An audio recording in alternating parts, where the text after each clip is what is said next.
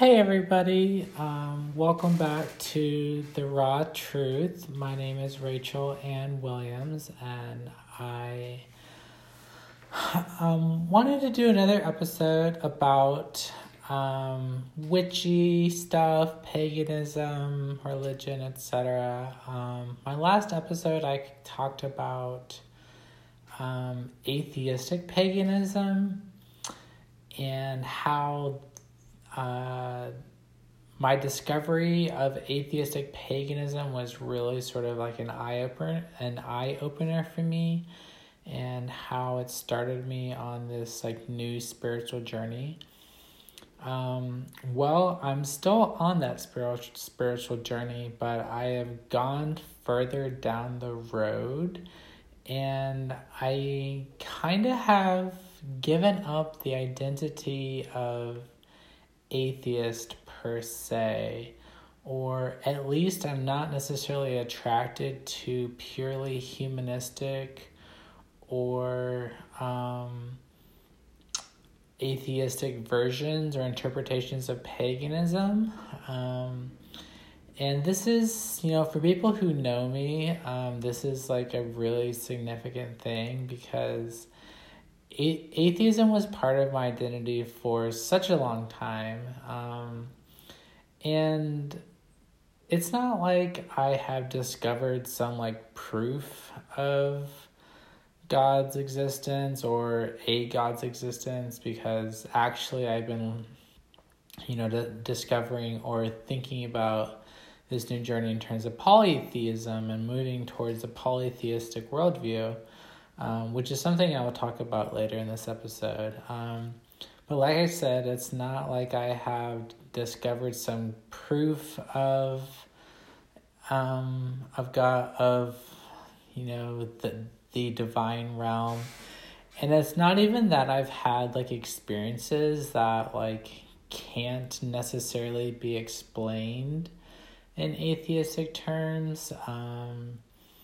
But I've just been doing so much reading about the occult, about magic, about strange, unexplained phenomena, that I kind of believe that there might be more to the materialistic worldview than I had previously put so much stock in. And I know just saying that is going to already alienate me from a lot of people who,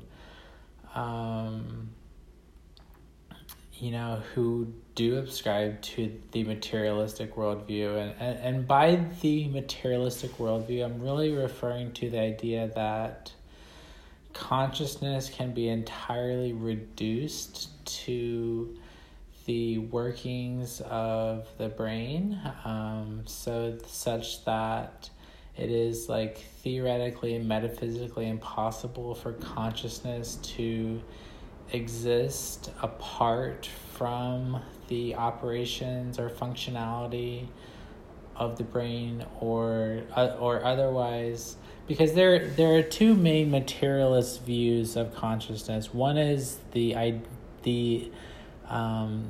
identity view, which is that consciousness is identical to the brain. And then there's another view, which is that consciousness is a function, and that function can be implemented on various hardware. So it could be implemented in the brain, it could be implemented in a computer possibly, but it's really about the functioning of the program and not necessarily the actual hardware it's running on.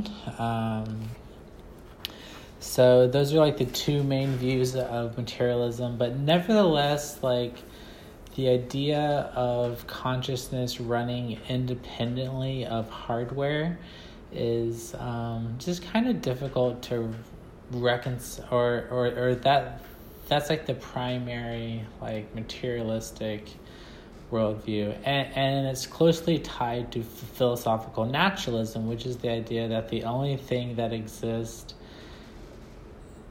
are are natural things like atoms, trees, but generally philosophical naturalism is talked about in terms of whatever the latest theory of physics says. And it's not like I've abandoned all, belief in science or anything. Like, I'm still, very much, believe in the scientific worldview for the most part. It's just that I've kind of like expanded certain things or become more agnostic or acknowledge certain things that the current materialist scientific worldview has difficulty currently explaining, which of course is not to say they will never explain it. It's just that right now there are certain phenomena that are very difficult to explain on current models that say that consciousness can never be detached from the functioning of the brain. And the phenomenon that really sort of got my brain started down this pathway is I was reading this book about past life experiences. So there was this doctor, I can't remember his name off the top of my head, but he collected about 2,000 medical case studies. I guess medical in a way, but he collected over 2,000 of these case studies of young children like 2, 3, 4, 5 years old who would suddenly start, talking about these past lives. They would talk about being different people, and they would have these sorts of details about the lives of who they were and in this past life, and then the doctor would of course go to find the past person that they're referring to and then confirm the details of the of the statements of the kid. And it is surprisingly how accurate some of the details were that are,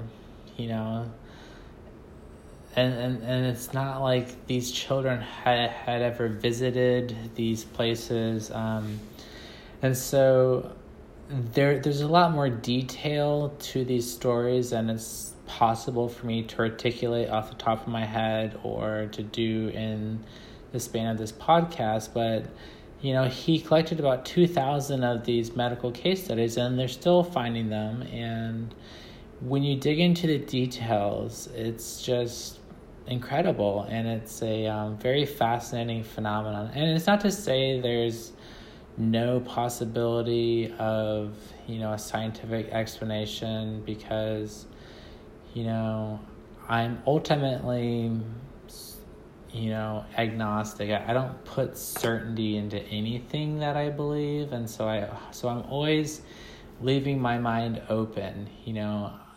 I am open to the idea of science giving an explanation, but rather than before, where my mind was closed off to alternative explanations, now my mind is open to the idea that dualism could be true and that consciousness could be divorced from the brain and that consciousness could live, after we have died and exist in some kind of non-material plane of existence. I don't know how to describe that plane of existence necessarily. I don't have an explanation for it. I don't know how it works. I don't have an explanation for the metaphysics of it. I don't think anyone does. But it's certainly been something that has been talked about for millennia by people all across the world, many different cultures. And this idea that consciousness can exist independently of the brain and the body.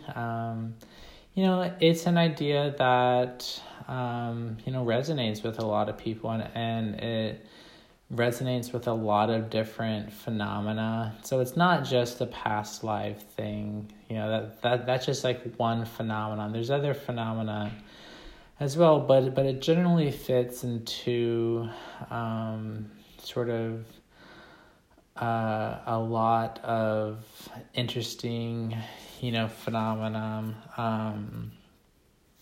and it generally presents us with this idea that there's more to just, the material world. And I'm not saying that any of this is conclusive proof or, definitive in any way. I think there's always room for doubt. There's always room for skepticism.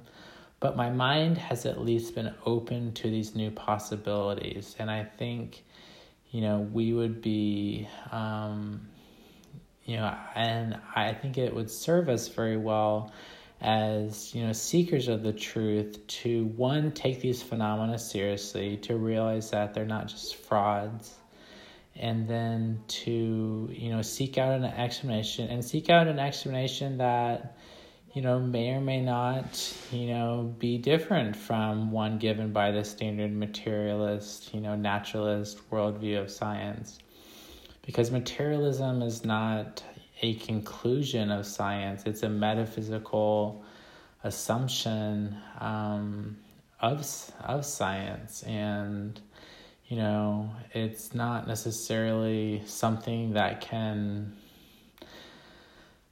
be proven with science one way or another, because, you can always give a dualistic or a materialist explanation of any given phenomenon.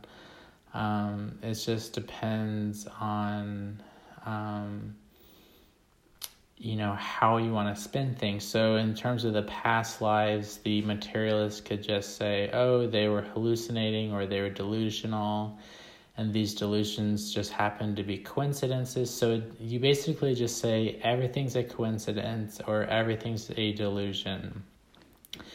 And for me, that's starting to become a really unsatisfactory explanation, because I think when you look at the patterns of these phenomena across history and, connect them to the deep meaning that they have for the people who experience them, then you really start to see that, there are patterns of meaning, and it doesn't seem like just a coincidence.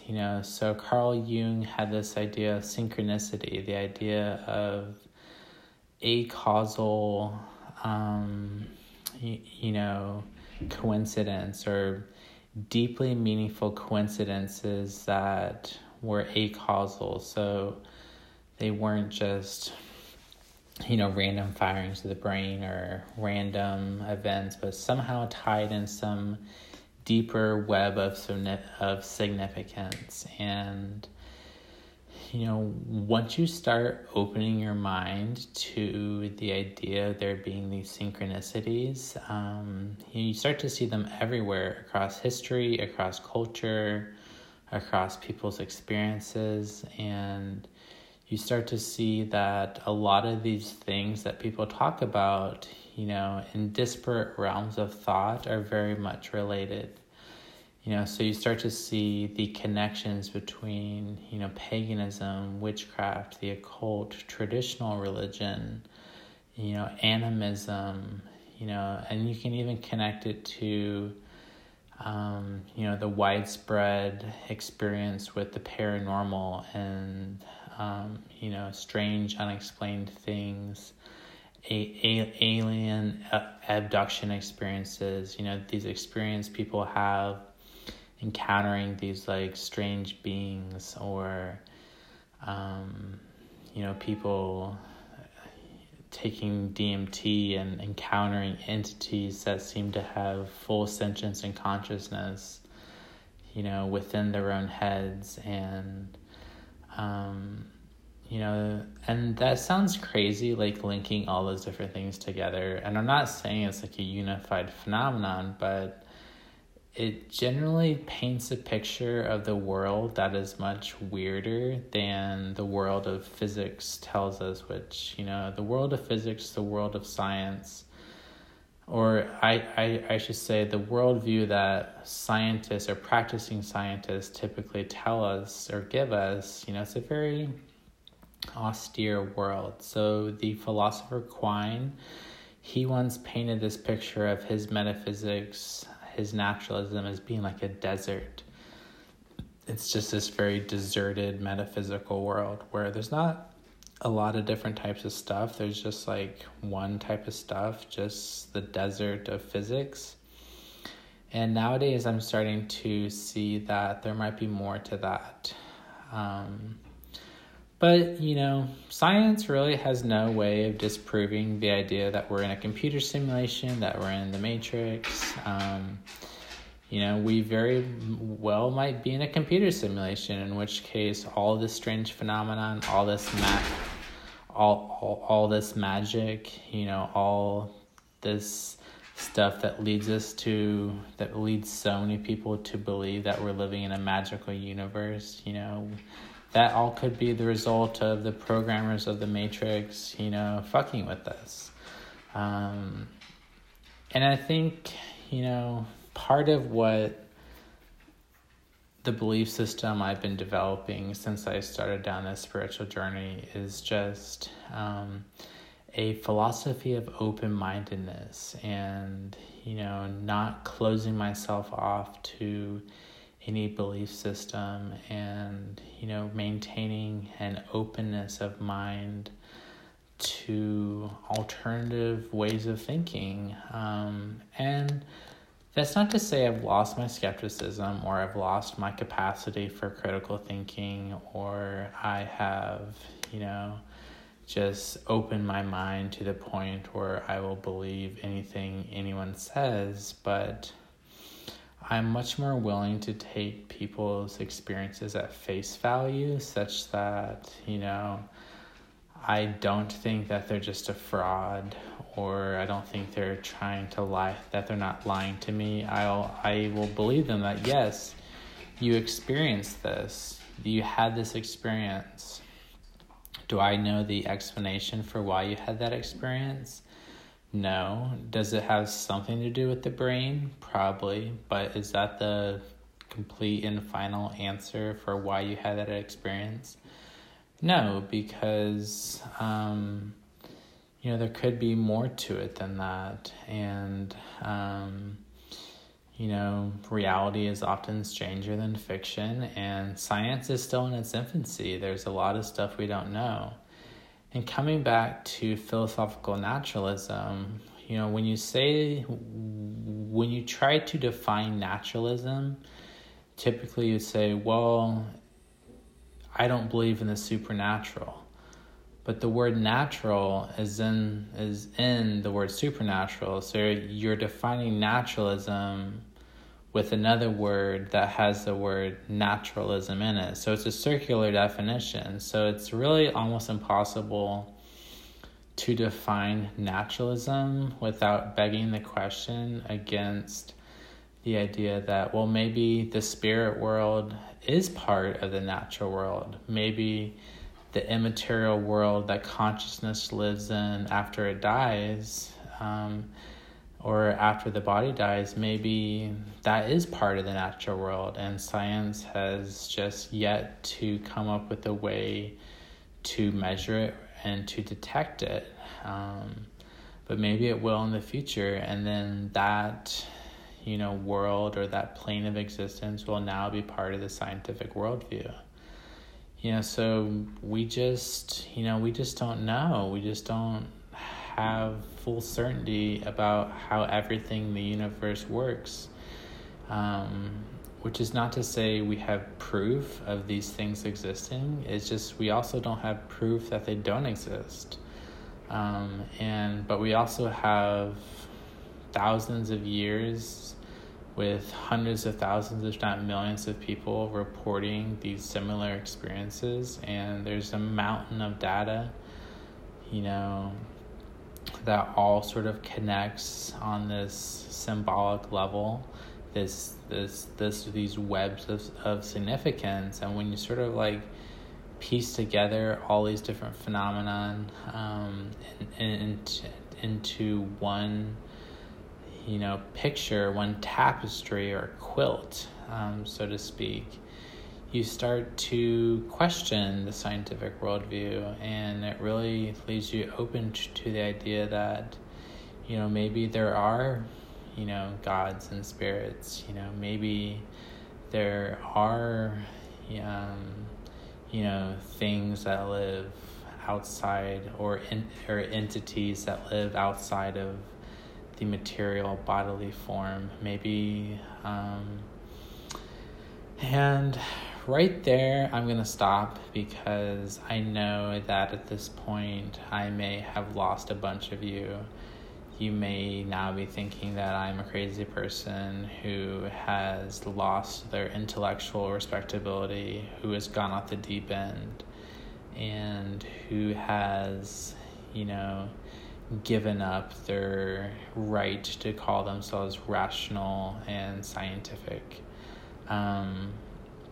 But I don't really think so, because, science is about experiments. It's about using tools to do experiments, and, it's not necessarily, but what I'm talking about is metaphysics, and I'm talking about philosophy. I'm talking about the philosophical interpretation of the experiments, and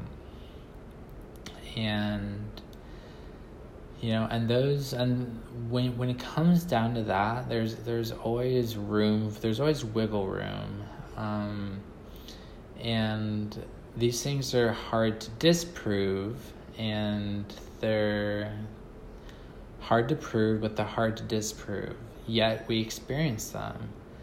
And the scientists will say, oh, well, you're just hallucinating. But scientists also have no real model of how consciousness works, and thus they have no model of how hallucinations work. So they're explaining the phenomenon with another phenomenon, namely the conscious hallucination of reality, that they have no idea how it works. All they have is simplistic little models, of consciousness based on functional models that are really just input-output diagrams, and so I'm not going to get lost into the problems with consciousness studies, but